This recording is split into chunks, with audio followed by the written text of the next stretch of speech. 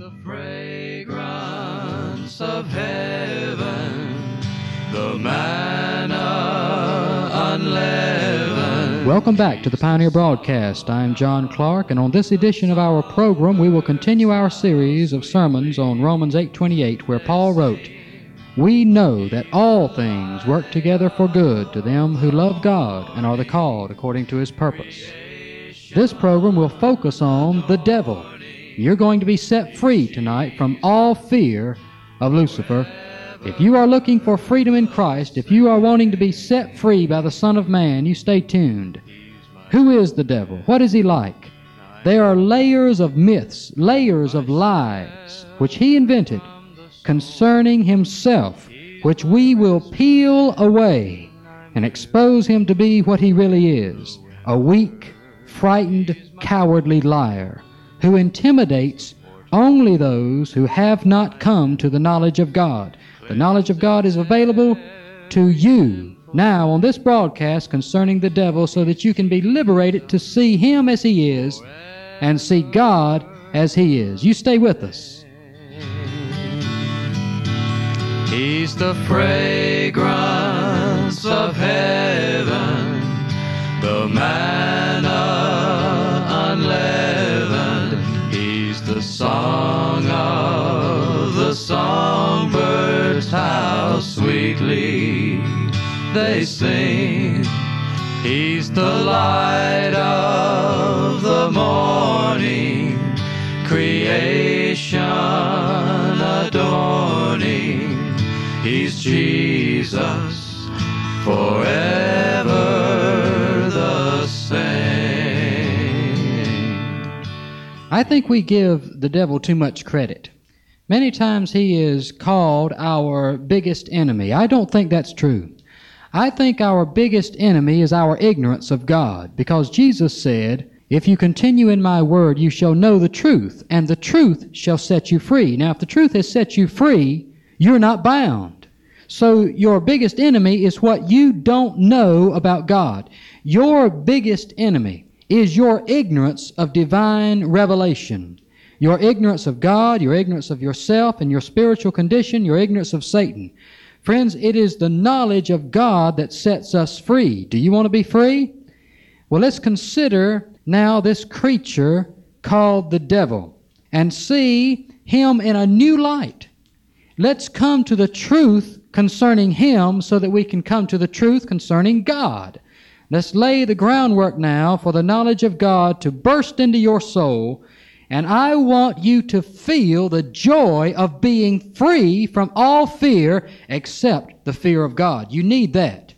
But you do not need your fear divided between God and the devil. There's no sense in that. There's no purpose in that. There's no good that comes from that. Now, as we continue our study of all things working together for our good, we have first, I think, to deal with an issue. And that issue is, if the devil is loose, running around doing whatsoever he pleases, wreaking havoc in the lives of the children of God, without God's knowledge, without God's approval, without God's will, then how can anything be working together for our good? It can't. If Satan is having his way, then nothing is working together for the good of those who love God. You see, it is a myth promulgated mainly by the spirit of Satan that there is a creature anywhere in creation who is beyond the limits of God's power, who either outwits or outmaneuvers or overpowers to any extent the will and the power of God. It simply does not occur. Now, there is a scripture in 1 Peter, and it says this, "Be sober, be diligent, because your adversary, the devil, as a roaring lion, walketh about, seeking whom he may devour." Now, any of you listening to me who have children in grammar school, you can ask them to tell you the difference between the word may, M-A-Y, and can, C-A-N.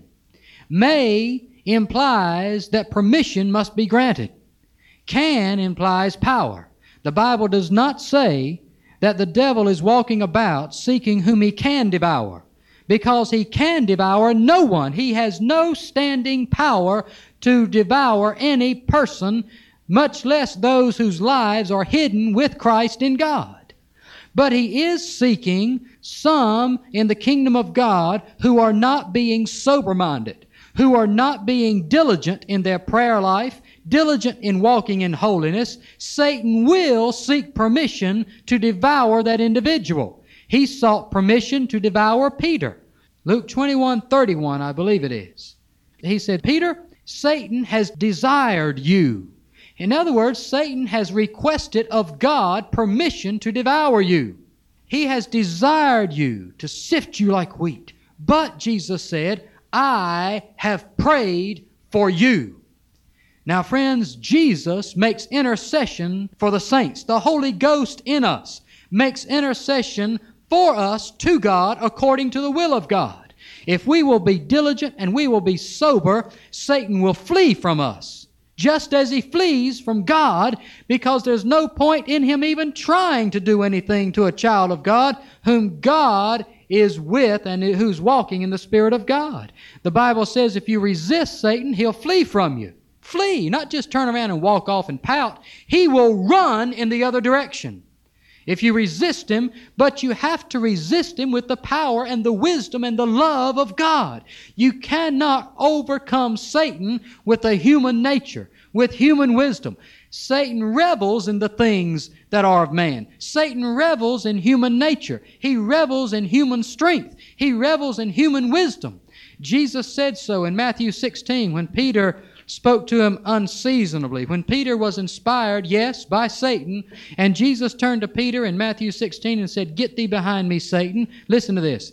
He said, Thou, that is Satan, savorest, or you don't love the things that are of God, but you love those things which be of men. Satan loves for you to try to walk with God in your own strength, in your own wisdom, in your own power, using your own talents, your own physical beauty. He loves for men to lean on the flesh. That's why we must be circumcised in our hearts to see beyond the flesh, to get in touch with a holy power that is not of our own doing, of our own making. We must lay hold on eternal life. So the first thing to lay down is a foundation for your faith to believe that every circumstance in your life is being directed by God for your good.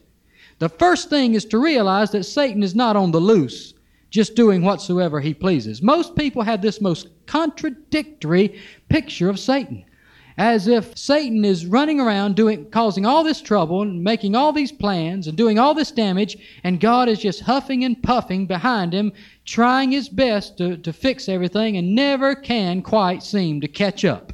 Like Satan is always just one step ahead of God. Friends, we must get this myth about Satan, just to get it out of our minds, and it takes the Holy Ghost to do that. It takes spiritual wisdom to do that.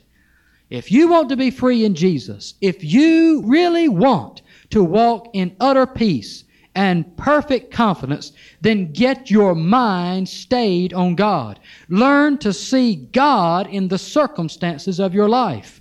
It took God in David to look up at that man who was cursing at him and throwing stones at him and say, God sent him to do that. It took God in Jesus, our Lord, to see the mob coming after him and say, the cup which my Father has given me to drink, shall I not drink it? You see, it took God to give them spiritual eyes to see beyond the flesh, not to savor the things that be of men, but to savor the things that be of God, and God's Spirit which is behind men, influencing them to do things for the good of those who love God. How did Lucifer ever obtain such a great reputation among us? How did he ever persuade us to think that he is the one that's in control of these circumstances of life? How did he do that? Obviously, he used lies. Jesus called Satan the father of lies. But the thing that I think we miss is that Satan not only lies about himself, not only lies about God, but also himself. He doesn't want us to see Him as He really is, any more than He wants us to see God as God really is. Because when we see God as He really is, Satan is out of the picture. I remember when the Holy Ghost spoke to me, and it said these words, "It tickles the devil for God's people to blame their troubles on him." That is, on Satan. Satan loves for us to honor him with responsibility over the tragic events in our lives. Why? Because as long as we're blaming Satan when things go seemingly wrong in our lives, we're never searching for God's purpose. We never grow up. We never stop holding grudges. We never escape bitterness. We always harbor grudges when we're blaming somebody other than God for what God is doing to our lives. Jesus was made perfect by the things which He suffered, my friend, and God is using the sufferings in your life to perfect your faith. Submit to God. Submit to God. Learn to see God in the things which seem to be against you. Learn to see the hand of God in the events of your life. The tragic events, the happy events, the blessed events, the horrible events. Learn to understand that God is working all things together for your good. The writer of Hebrews in chapter 12 said, "We have fathers according to the flesh in this world who chastened us according to their pleasure. But God chastens us that we might be partakers of His holiness, that we might be partakers of His divine nature." He said in that same chapter in Hebrews, chapter 12, he said, "Now no chastening for the present seemeth pleasant, but it's grievous. But if we'll submit to it, if we'll receive the chastisement of God, if we'll receive the teaching, the instruction of God's wisdom, we will become holy. We will learn of God. We will increase in the knowledge of God. We will accomplish God's purpose." As long as we're blaming Satan, we're not accomplishing God's purpose, and we're stuck in the mud. We're just spinning tires. We're not growing in grace. We're not growing in the knowledge of God. We're not being made more like Jesus. We're becoming more like Satan, who's getting nowhere and can get nowhere because he sinned the great sin. Blasphemed the Holy Ghost. He lost out with God. He sinned knowing what he was doing. Ever since then, he's been lying about himself. He was an anointed cherub, and that's a small point, but let me point it out. Satan is not a fallen angel. He's a fallen cherub. Cherub are not angels. Seraphim are not angels. They're different species of heavenly beings. He was a cherub and he fell. He sinned. He was anointed. He walked up and down in the midst of fire. He was in heaven. He fell from heaven, but he was never second in power to God. Friend, there is no such thing as second in power to God. There is no such thing as third or fourth or 50th in power to God. As far as God is concerned, there's His power and then there's none else. There is no power against God. There is the power of God the Creator, and then all in a straight line there's all other power. And the powers, you see, which we discern as differing powers, are only in relationship to each other and to us. There are men who are more powerful than others, but they're only more powerful than other men. There is no man that has any power against God. The same is true in the spiritual realm.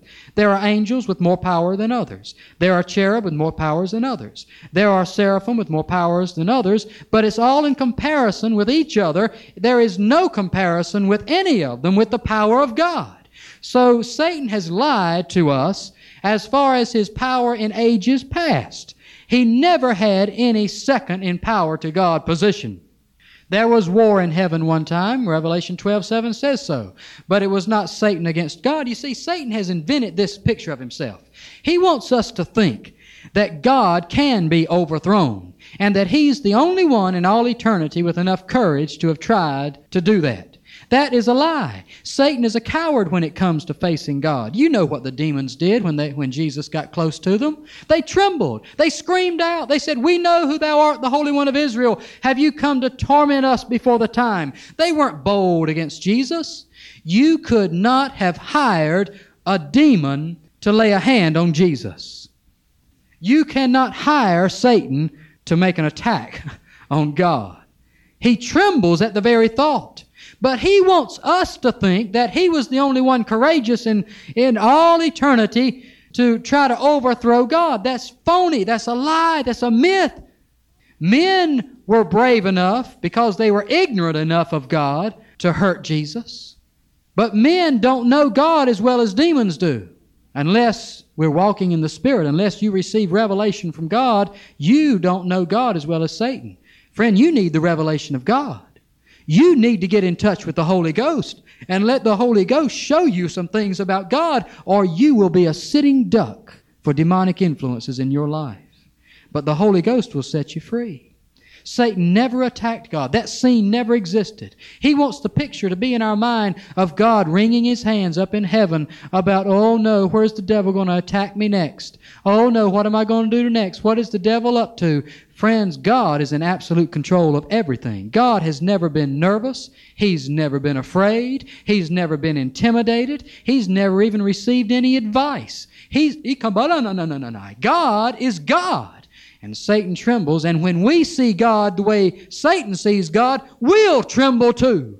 And we'll stop believing Satan's lies, which encourage us to have faith in Him as directing part of our lives. Now in Isaiah 14, God did something for us. He did something for us which we could not have known. We could not have done for ourselves. He revealed to us Satan's original plan, his original scheme. His original scheme is shown to us in Isaiah 14, and we'll start at verse 12. It says, "How art thou fallen from heaven, O Lucifer, son of the morning? How art thou cut down to the ground, which did weaken the nations? For thou hast said in thine heart, I will ascend into heaven." This is Satan's plan now, and it had to be revealed to us because we wouldn't be able to know it. This is the deep hidden wisdom which Satan perverted for evil. "I will ascend into heaven. I will exalt my throne above the stars of God. I will sit also upon the mount of the congregation in the sides of the north. I will ascend above the heights of the clouds. I will be like the Most High." Now, his plan was not, "I will replace the Most High." It was, "I will be like the Most High.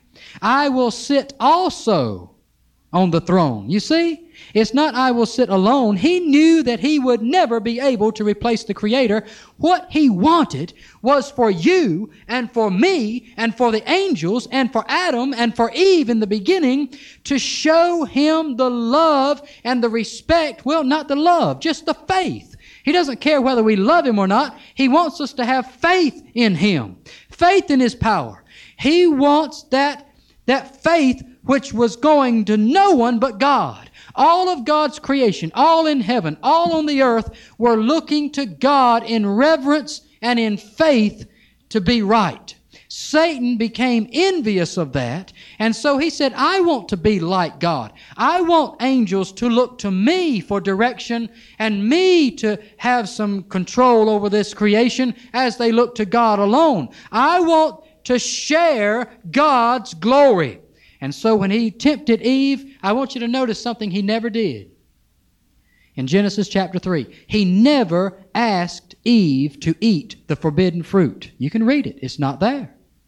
What he did was tell Eve this. He said, "Eve, you will not die if you eat that fruit. God knows that if you eat that fruit, you will be like Him." So he put that evil desire that was in his heart in her heart. And she mulled it over, and the serpent departed, and she mulled it over. We're not told how long she thought on this seed, this evil seed that had been planted in her heart to be like God. But she was made to think that God told them not to eat that fruit so that He could keep them under His thumb. And she decided she wanted to be like God, and of her own will, she decided to put faith in the lie of Satan rather than put faith in the goodness of God which she had experienced. And so she approached the fruit and she ate it. And she suffered, and all of humanity has suffered since. Not because the devil made her do anything, but only because she believed a lie which Satan told her.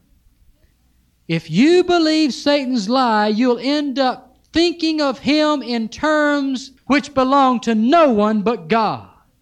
And it is going to amaze you, and it is going to amaze the human race when all things are revealed, when all secret things are exposed. It is going to amaze you what Satan really looks like.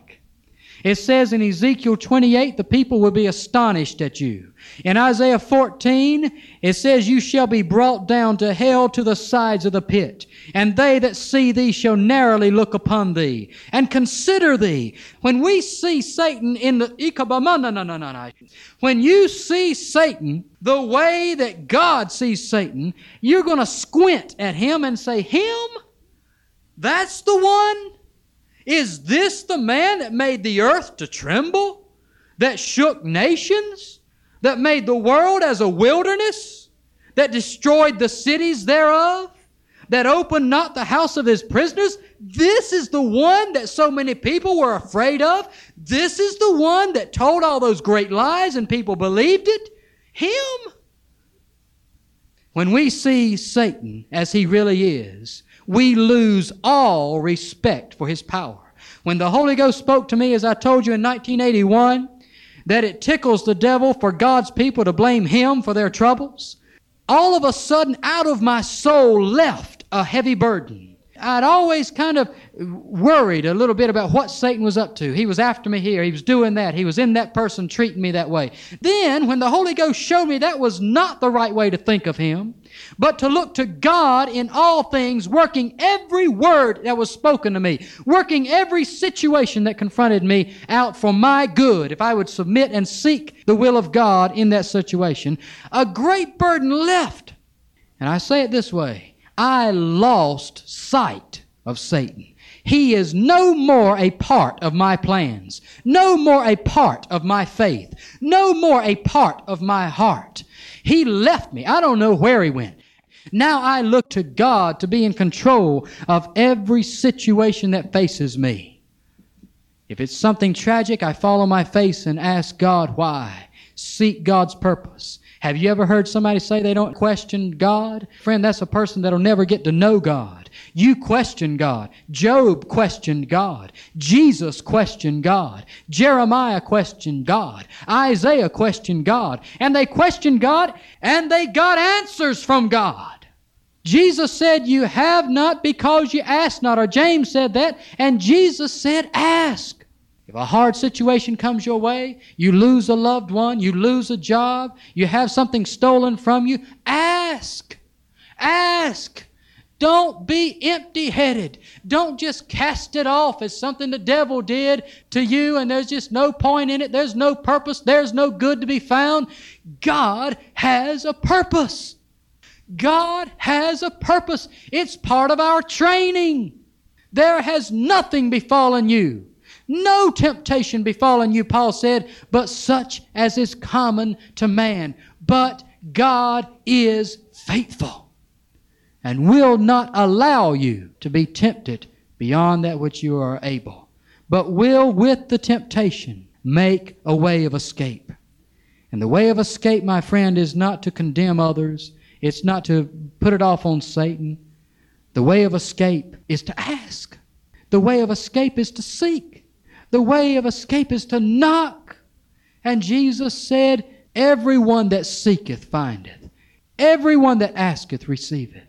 And to him that knocketh, it shall be opened.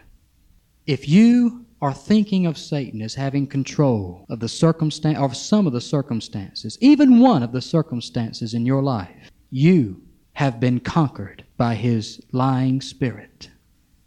If you see him as God of the hard things in your life, and Jesus as God of the good things, Your faith is divided. You are an idolater. You have been conquered by Satan without even knowing it. Well, you say, but Satan destroyed some people in the New Testament. Yes, and Paul said that he turned them over to Satan. You see, being turned over to Satan is not a reason to fear Satan. It's all the more reason to fear the one who will turn you over to Satan. Satan has power. God created him with a certain amount of power against other creatures, but he has no power against God. And if God turns a person over to Satan to destroy him, Satan has to destroy him. Satan doesn't have any choice. Satan can't turn God down and say, I'm not going to destroy him. If God turns him over to Satan to be destroyed, he has to do the work. Satan cannot so much as stick his tongue out at you unless God says stick it out. And then he's got to keep it stuck out as long as God says stick it out. And he can't take that tongue back in until God says take it back in. Our lives are in God's hands, friend, not the devil's. Even the devil's life is in God's hands. And it is a fearful thing, the Bible says, to fall into the hands of the living God. And I'm so glad that's where we are. Oh, wouldn't it be a horrible thing to think that we are in the hands of Satan and left up to his mercy? No, we're in the hands of God. And I wouldn't want to be any other place than in the hands of the one whose hands were pierced for me. And I intend to be diligent and sober so that I'll have peace with my God. Don't fear Satan. Fear God, for that is the beginning of wisdom. The kind of wisdom that knows that all things work together for good to them who love God and are the called according to his purpose. He's Jesus, forever the same. Friend, it's not the devil who tries your faith. The Bible says over and over and over again, the Lord trieth the righteous. If your faith is being tried, it is being tried by God, not by the devil. And Paul said, don't worry about that because God knows how much your faith can stand. God will not put too much on you.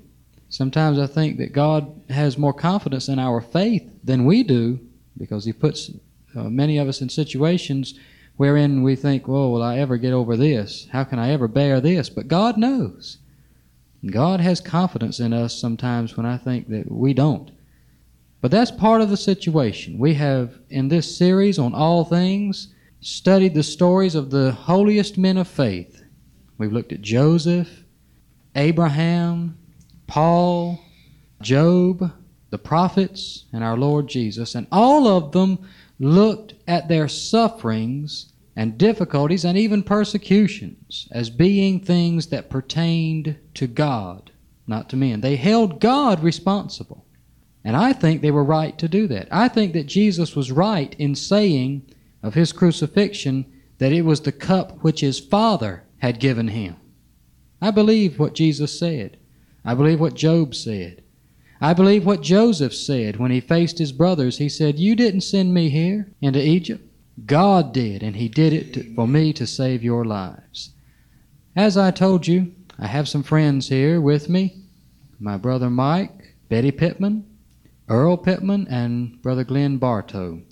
And they have a story to tell. They have a testimony about how that understanding that all things are working together for good to them that love God, how that understanding has rescued them and blessed them in their lives. Do you know that when you say all things work together for good, that means that you can't justify holding a grudge against anybody? Amen. How can you be holding a grudge against anybody if everything's working together for your good? I don't believe that anybody can escape the root of bitterness as long as we see the devil in charge of something that's going on in our lives. That's right. How can you, Glenn? You can't. There's no way, there's absolutely no way that you can believe that God is in charge, total charge of your life, if you have something that somebody can do to you and you blaming them for it. That's right. Joseph didn't blame his brothers, did he? No, sir. No, sir. He said, God sent me here. Now, that took faith. When he was 17 years old, his brothers sold him into slavery, and he cried about it. That's right. The Bible mentions the anguish of his soul. He didn't want to be sold into slavery. But later, he began to discern the hand of God even in that child abuse. That's right. And that's really what it amounts to. I mean, you sell your brother into slavery, and he could have been sold into a man's hand that believed in child sacrifice. Joseph had no control over his future whatsoever. He didn't want to be in that situation, but God wanted him in that situation, and he wanted him in that situation for a good purpose. Now, the way that Joseph accomplished the purpose of God was in what? Obeying God. Yeah, that's right. Even though the circumstances of his life turned against him, so to speak, he continued doing what was right in the sight of the Lord. When he was sold into Potiphar, what did he do? The best he could. He became the very most trustworthy servant Potiphar had. When he was lied against, and even Potiphar misunderstood him and threw him into prison, in prison he was the best prisoner in the camp. Amen. Mm-hmm. So, my friend, no matter what situation, no matter what misunderstanding, no matter how you've been stolen from or abused or mistreated, the way out is to continue to do good. Patience is continuing to do good. Patience is not a feeling. Patience is a doing. That's right. Patience is something you do. It's not something you feel. And to do good at all times is patience, even when the things go against you. The Bible calls it patient continuance in well-doing. That's right. And to those who by patient continuance in well-doing, Mike, in Romans chapter 2, I have it right here, Paul said that God would give eternal life. It's in 2:7. He said, to them who by patient continuance in well-doing seek for glory and honor and immortality, God will give eternal life. That's how you seek for immortality. That's right. This is how we seek to enter in through the narrow gate. We patiently continue to do what is right in the sight of the Lord. That's what we fight back with. When we are cursed, we fight back with blessing.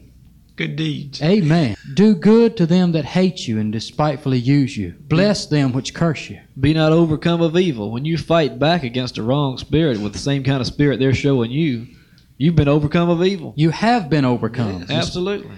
It's not that you're in the warfare. You have when we resort to evil to fight spiritual warfare, we have been overcome by evil. Earl, I like what you brought out in the prayer meeting here a few months back, I guess it is now. Peace, for example, is a weapon. Yeah, that's right. Kindness, gentleness, faith, they're weapons that we are to use. Sometimes, John, just saying nothing is the right kind of weapon. Amen. Amen. That's right. That's true. Jesus said nothing at his trial, and that was the right thing for him to do. It made Pilate furious at one point. He said, why don't you speak to me? Don't you know that I have power to crucify you or power to set you free? And listen to Jesus' response. He said, you could have no power whatsoever against me except it were given you from above. That's right. If you can understand that, John, that's why you can hold your peace sometimes. Amen. In situations where there's a lot of pressure and people are trying to get you to say a lot of words and do things. Now, Jesus kept from hating Pilate because he saw God was using Pilate.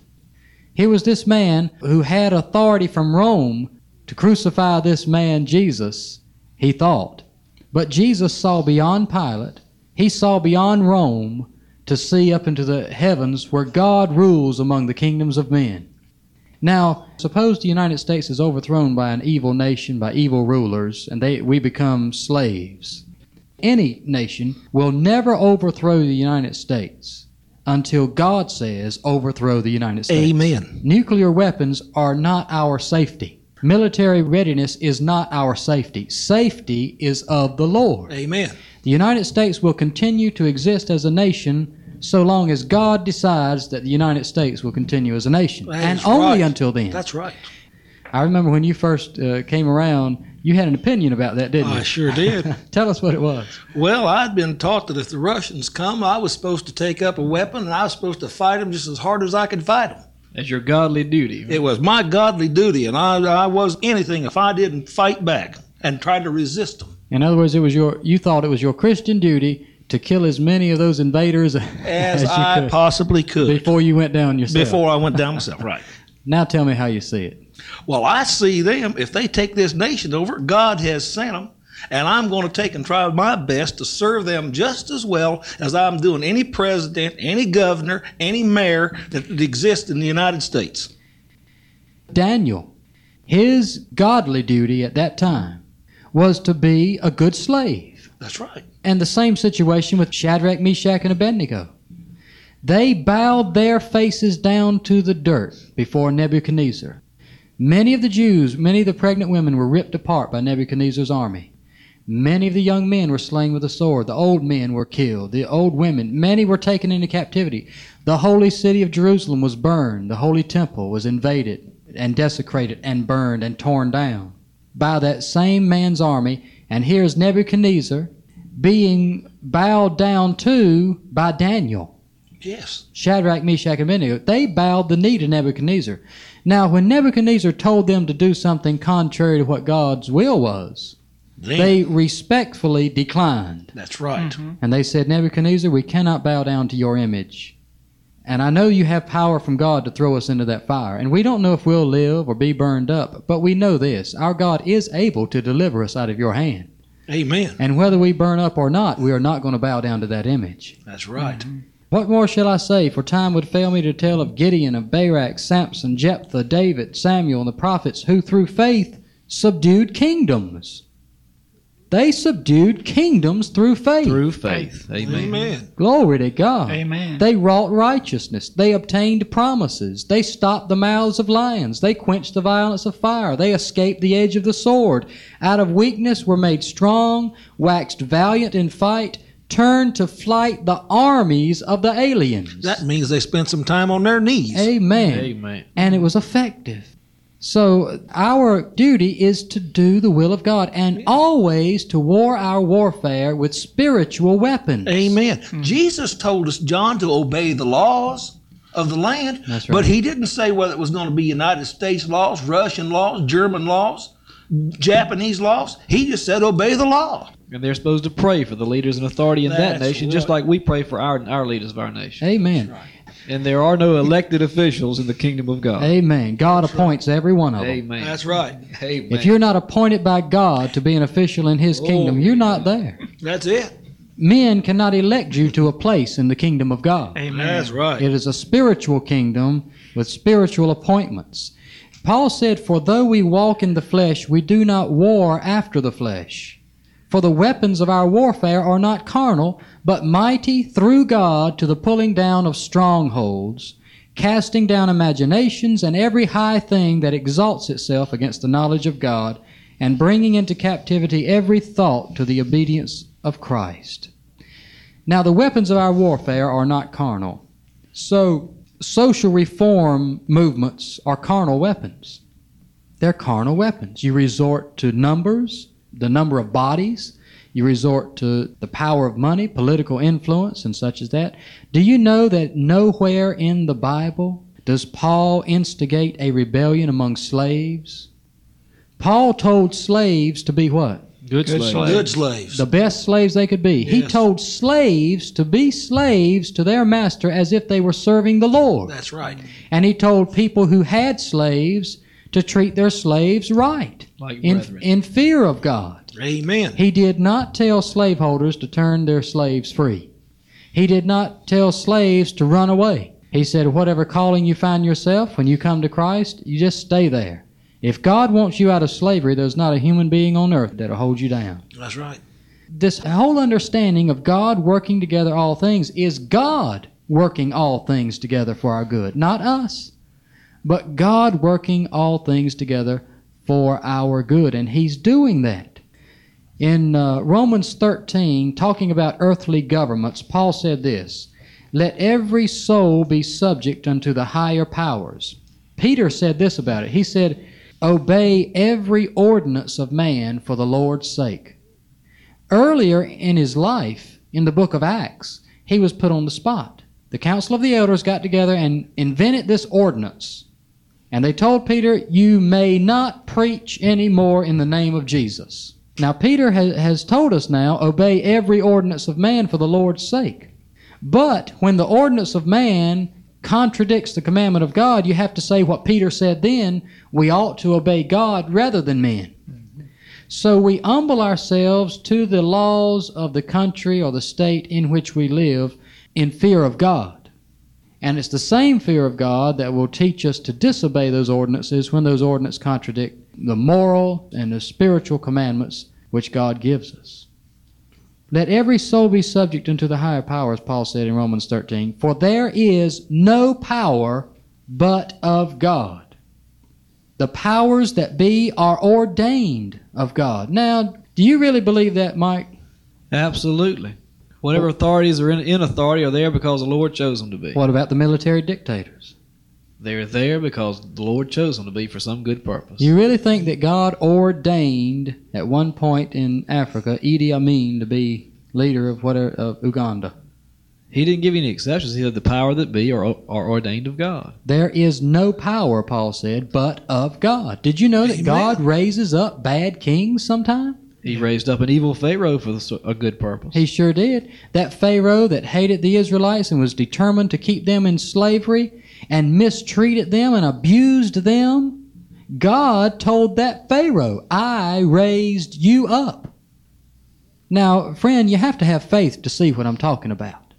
And it brings rest to your soul to see exactly what I'm saying.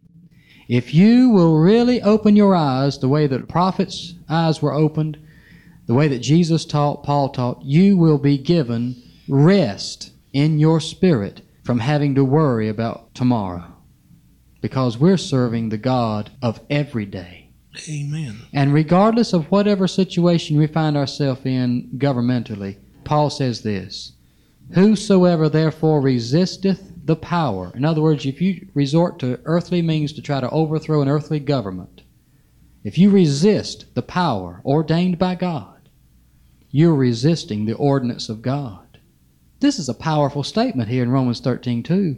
And they that resist shall receive to themselves damnation. Now that's a strong word, or damnation. Means you'll be condemned. It means you'll be lost. Yeah. It means you'll lose your soul. Stay out of politics. Stay out of social reform movements. You can't be the light of the world in politics. You've got to be the light of the world by letting the Holy Ghost live through you. Let the fruits of the Spirit abound in you, and you will be the light of the world. There is no other way other than in spirit for you to be the light of the world. No other way to be the salt of the earth than to let the salt of heaven live in you. Be not overcome of evil, but overcome evil with good. I think a man has been overcome with evil when he forsakes the ministry to go into politics. I think he's been overcome by the evil of this world. I do too. By desire for earthly gain. Giving something holy up for something mundane and common. Well, it's a come down. It's a backsliding. Yeah. It's a going backwards. Yeah. To leave a position in the kingdom of God for some kind of earth, even to be president would be a come down. That's right. John, people that are so active in politics, and that's such a rampant thing. If you really have an interest in things being right in this government, 1 hour of anointed prayer on your knees, let the Holy Ghost pray through you with your heart and soul for this government and for the leaders of this nation, can do 10,000 times more good than one vote in a ballot box. Amen. I'll have to say amen to that. God can change 100,000 people's minds because of one prayer. Without a single bomb anywhere in this country's arsenal, faith could turn to flight any army that was approaching if God approved of it. Amen. So that's why I teach stay out of politics. There are filthy, hating, evil spirits in that just as much as in a battlefield. We're ambassadors, and ambassadors do not become involved in the politics of the country to which they are ambassadors. They would be kicked out. If the ambassadors up at the United Nations would start campaigning for one particular party or the other, it'd put them in a bad shape. Jesus said, if you take up the sword, you'd perish by the sword. And he wasn't just talking about swords. The same thing can be applied to guns, machetes, Votes. pea shooters, or politics. He was saying any carnal weapon. The weapons of your warfare are not carnal. turning to politics instead of turning to faith and repentance toward God to accomplish righteousness. And you mark Jesus' words. They're going to perish through political developments that happen on this earth. John, how can you pray for someone who you're bitter against? You can't do it. And if somebody How you can don't you like is in forgive? office, amen. Yeah. That's right. You're bitter against them. If now we can be Democrats, not be Democrats or Republicans, we can pray for them. We don't have to be one or the other. Whether one politician or another gets in office, whoever gets in office, pray for them. Pray for them. right. That's a tough place to be in. That's right. There's a need for prayer. Stay as neutral in as many of the things concerning earth as you can stand to do, as you have the faith to do. Stay neutral. Betty, we haven't heard from you yet. Tell us what you heard the first time you heard this message, because it is a little bit radical. But the first time I heard you preach it, I got upset about it because I just couldn't understand that God would do some of the things that he did. I've always been taught, always led to believe that I blame everything that happens bad on the devil and things that happen good to me on God.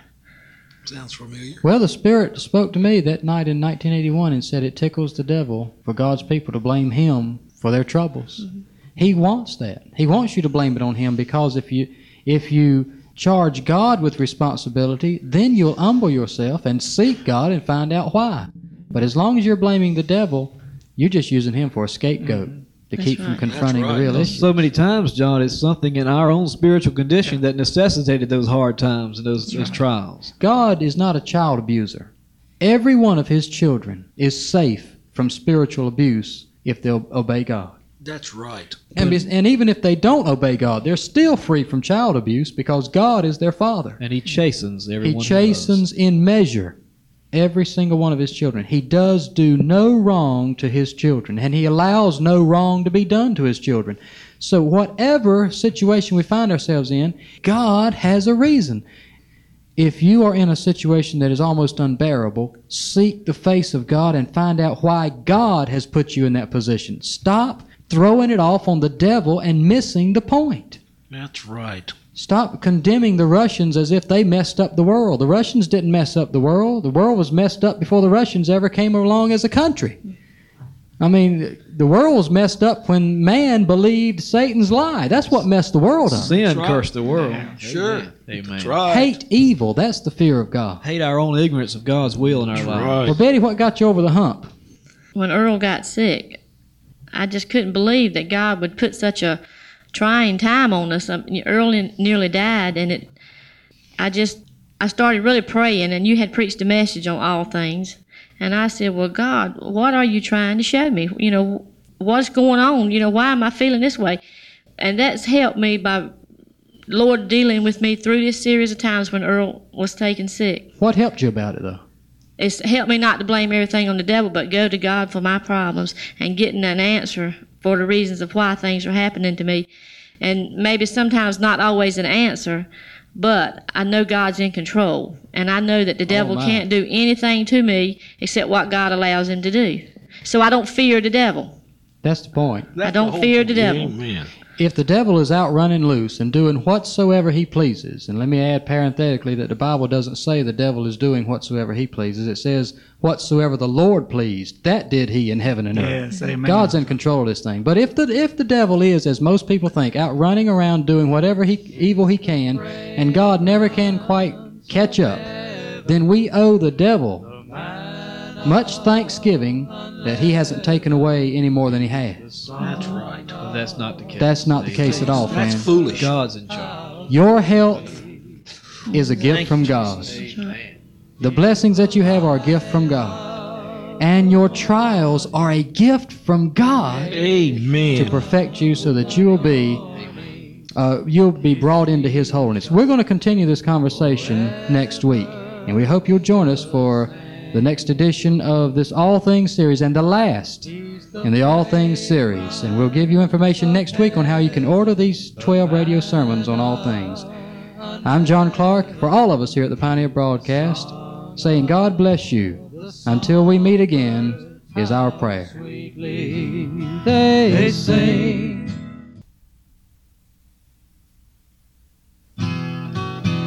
He's the fragrance of heaven, the Welcome to this week, the last week in our series on all things. Taken from Romans 8:28, where Paul said, "We know that all things work together for good to them that love God, to them who are the called according to His purpose." Do you love God? Are you the called according to His purpose? Well, then everything you're facing, every circumstance, every word that is spoken to you, every day, God has determined it for your good. Walk in faith, trust in God, and you'll see it come to pass in your life. This is the Pioneer Broadcast. I'm John Clark here with my friends. We're going to continue our discussion on all things working together for your good. Stay with us, won't you? Cleanses every sinful stain. He's Jesus, forever the same. He's the fragrance of heaven, the manna unleavened. He's the song of the songbirds. We're so happy you've joined us for this last week in our 12-week series on all things. And I want to take up our discussion right where we left it off last time. But first of all, I want you to know that all 12 radio programs on the topic, All Things Working Together for Your Good, are available now, and we'd like for you to order them. In those 12 weeks, we've had 10 radio sermons, one on an introduction into the series. I told about the night when the Spirit of God spoke to me, telling me that, in effect, God was working all things in my life together for my good. So I need not worry about the devil. I need not hold grudges against people. God was responsible, and God was to blame, if you want to put it like that, for every situation which confronted me. The Spirit of God spoke to me that night and told me that it pleases Satan when we accuse him of responsibility for what happens to our lives. And people, that made the greatest immediate change in my life than anything I know of. We've had 2 radio programs on Abraham, seeing his faith and trusting God to be in control of his life. One on Joseph, one on Job, one on superstition. We studied the story of Balaam. One on David and his terrible suffering which he suffered. One on Jeremiah, and we concentrated on politics with that and many of Paul's scriptures. One on our precious Lord Jesus and how he thought that God was in control of his suffering. God put him to death for our sins. God is the one that did that to him, Jesus said. And one on the devil. Gave him some airtime and saw what the Bible says about the devil. There's so many myths about the devil that we just really need to be free from. We have 12 radio programs on the topic, All Things Working Together for Your Good. We want you to be rooted and grounded in faith and in love. There is so much healing in this message that really calms the spirit and the souls of men. Well, it's from God. Yeah. God gives witness to it. That's the thing about it. Where all the other things, you're just hoping maybe this will work or that'll work, and it doesn't work. But when God does a thing, it settles the issue. It's been a blessing to me, John. It seems like immediately following the message, when the Lord revealed it to you, you started preaching it in our services. Seems like within just a few months, everybody in the congregation had some opportunity to put this thing to test. Mm-hmm. That's right. That's right. I know it's true with the people sitting here in the studio with us. Yeah. Betty, you mentioned something at the end of the last program we had, how that you were having some difficulty really grasping how in the world a good God could be in control or be responsible for putting us through some horrible situations. And then Earl became deathly ill to where even at the emergency room at Duke University Medical Center, they told you really to make preparations for his funeral. That's right. Said he could die. And that helped you in a great way see God's hand in all things. When a person is dying, standing around getting mad at the devil is not going to help the situation. That's not going to cure Earl's illness. That's not going to help me have faith. It's just going to make me more angry. That's right. So when I started realizing that God was in control, all I had to do then was fall down on my knees and pray. Say, God, what are you trying to show me? Amen. What is it I need to do? What is it I need to change?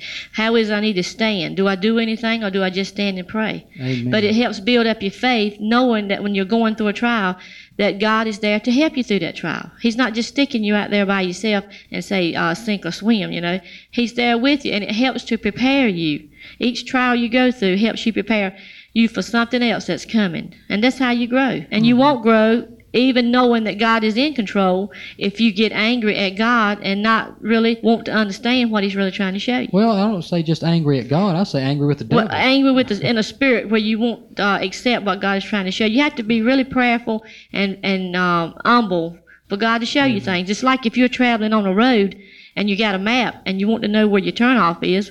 Well, if you're in the car with your family and you got a feud going on, you're gonna miss the turnoff. Amen. You're gonna miss where you're supposed to turn. Betty, the key there to me is anger. Period. It does away with being angry with or the bitterness. devil, being angry That's with other right. people. It gets rid of anger, so you can be humble and seek God for an answer. That's right. That's right. Blaming the devil is really a way of saying, I'm too holy to suffer like this.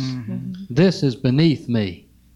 But It's a pride in it. it works against humility. It's, that I have always felt, and I guess I was taught it when I was small, but I've always felt that God's children, if you were doing okay, you wouldn't be suffering any sickness or heartache or pain.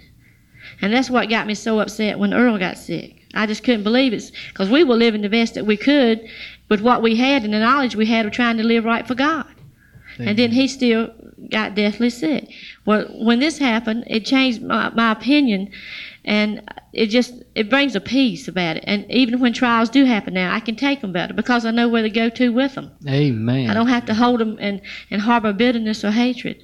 Earl, what do you think about that sickness you went through? Uncle Joe was on the radio program with me not too long ago, and he was talking about that blessed cancer that God gave him one time, straightened him out before he was healed.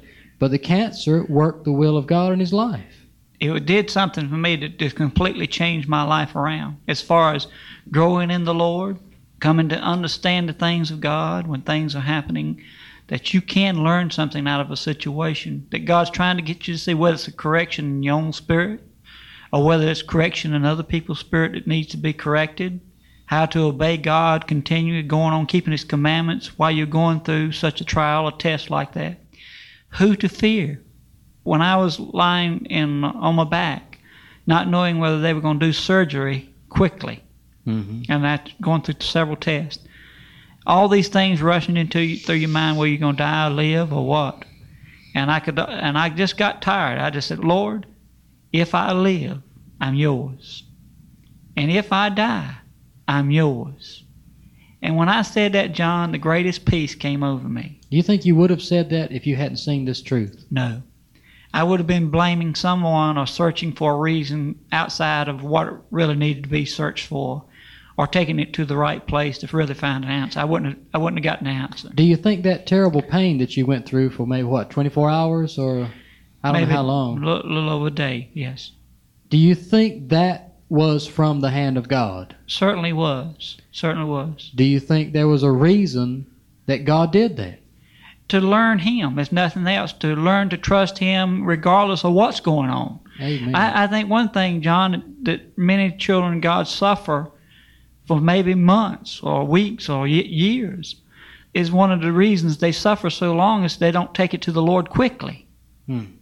Straightway. Amen. Amen, Earl. Straightway. And say, God, what is this for? Straightway say, this is the hand of God. God, what am I trying to learn? What do you want me to do? You want me to be quiet, Lord? You want me to talk more about your truth or your love?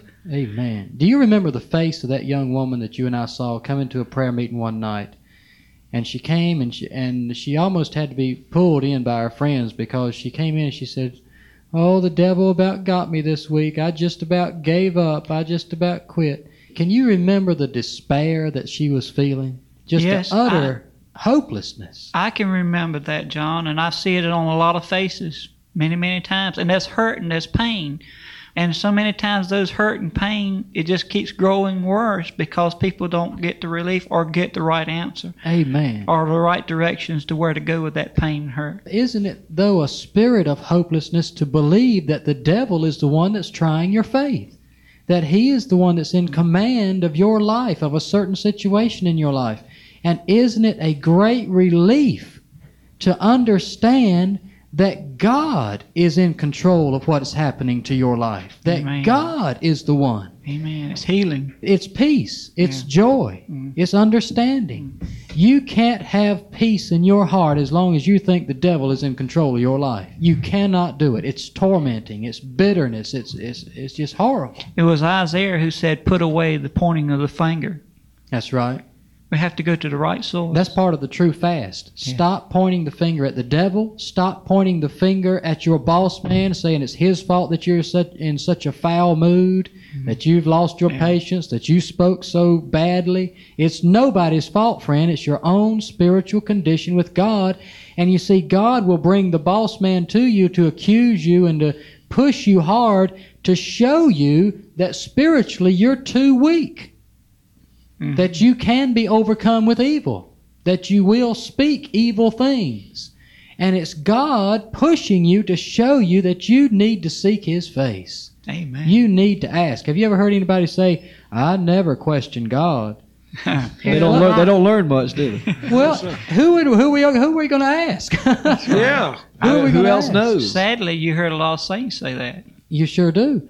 Well, how are we ever going to find out what's going on with our lives if we don't ask God, the one that's in control of it? Friend, if you're going through a hard time, ask. Ask God why. Seek to know why. He's the one with the answer.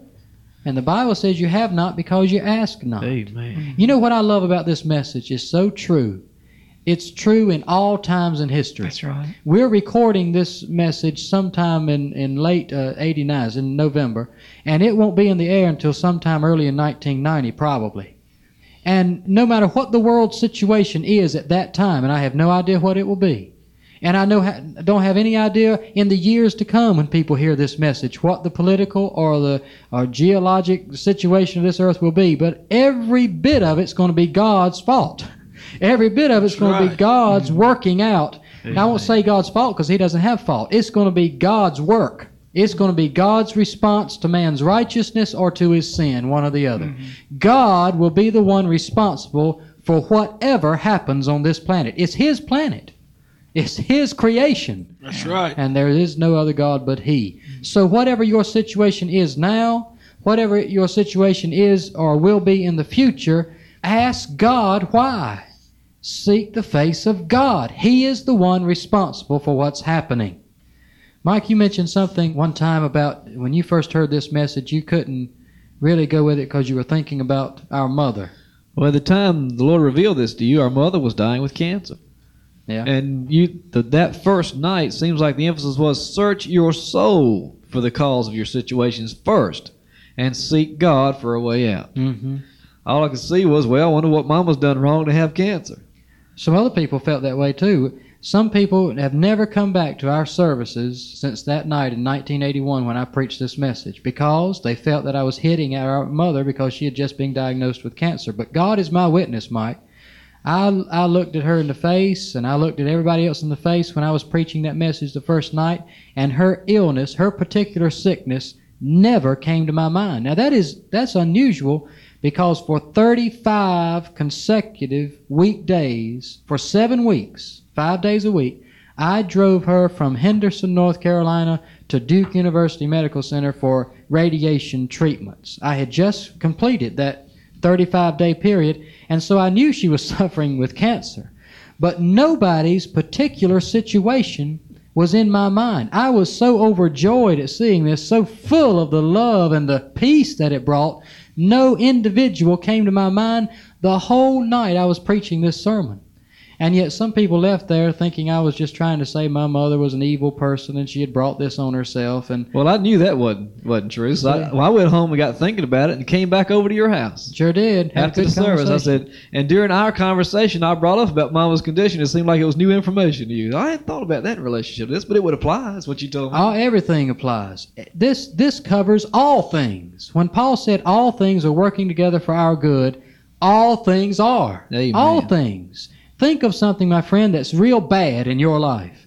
God is in control of that, and He is using right. that to Amen. make you perfect, to perfect your faith, Yes. to teach you the truth, to show you weaknesses in your own spiritual condition that you're going to have to get rid of. You're going to have to overcome that spiritual weakness in order to overcome the spirits down the road that want to rob you of your hope. Amen. And God will put you in situations that show up your weaknesses for your good. Take it quickly to God. When you see that weakness pop up, take it quickly to God. After all, He already knows it. Amen. And He's just waiting for you to ask for help. It's on the way. Amen. I mean, God is right there ready. Jesus is ready. Yes, He is. He doesn't have to, after you get your request, go through a paper processing thing. I mean, there's no red tape with Jesus. Ask, and it shall be given. If you need spiritual strength, ask. Ask. Mike, what you got there in 1 Samuel? Well, there's a scripture in the 1 Samuel, the 2nd chapter, that just kind of puts our conversation together to me. It says, "Talk no more so exceeding proudly, saying, I'm too holy to suffer. This can't be God. Let not arrogancy come out of your mouth, for the Lord is a God of knowledge, and by Him actions are weighed." There's some good reason for it. "The bows of the mighty men are broken, and they that stumbled are girded with strength." So things can change. Nebuchadnezzar found that out when he walked the fields like an animal. "They that were full have hired out themselves for bread, and they that were hungry ceased. So that the barren hath borne 7, and she that hath many children is waxed feeble." This is the key right here. "The Lord killeth and maketh alive. That's what Moses said. He bringeth down to the grave and bringeth up. He sure does. The Lord maketh poor and maketh rich.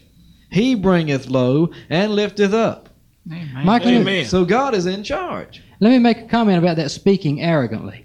I think that it's a matter of arrogance and pride when a person says that the devil's been wrestling with them all that week.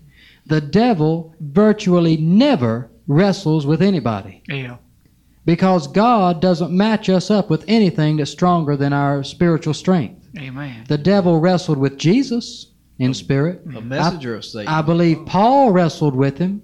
There are very few people who have ever grown up in God far enough for God to put them up against the devil. I think it's a demonstration of pride for a person to say they've been wrestling the devil all week.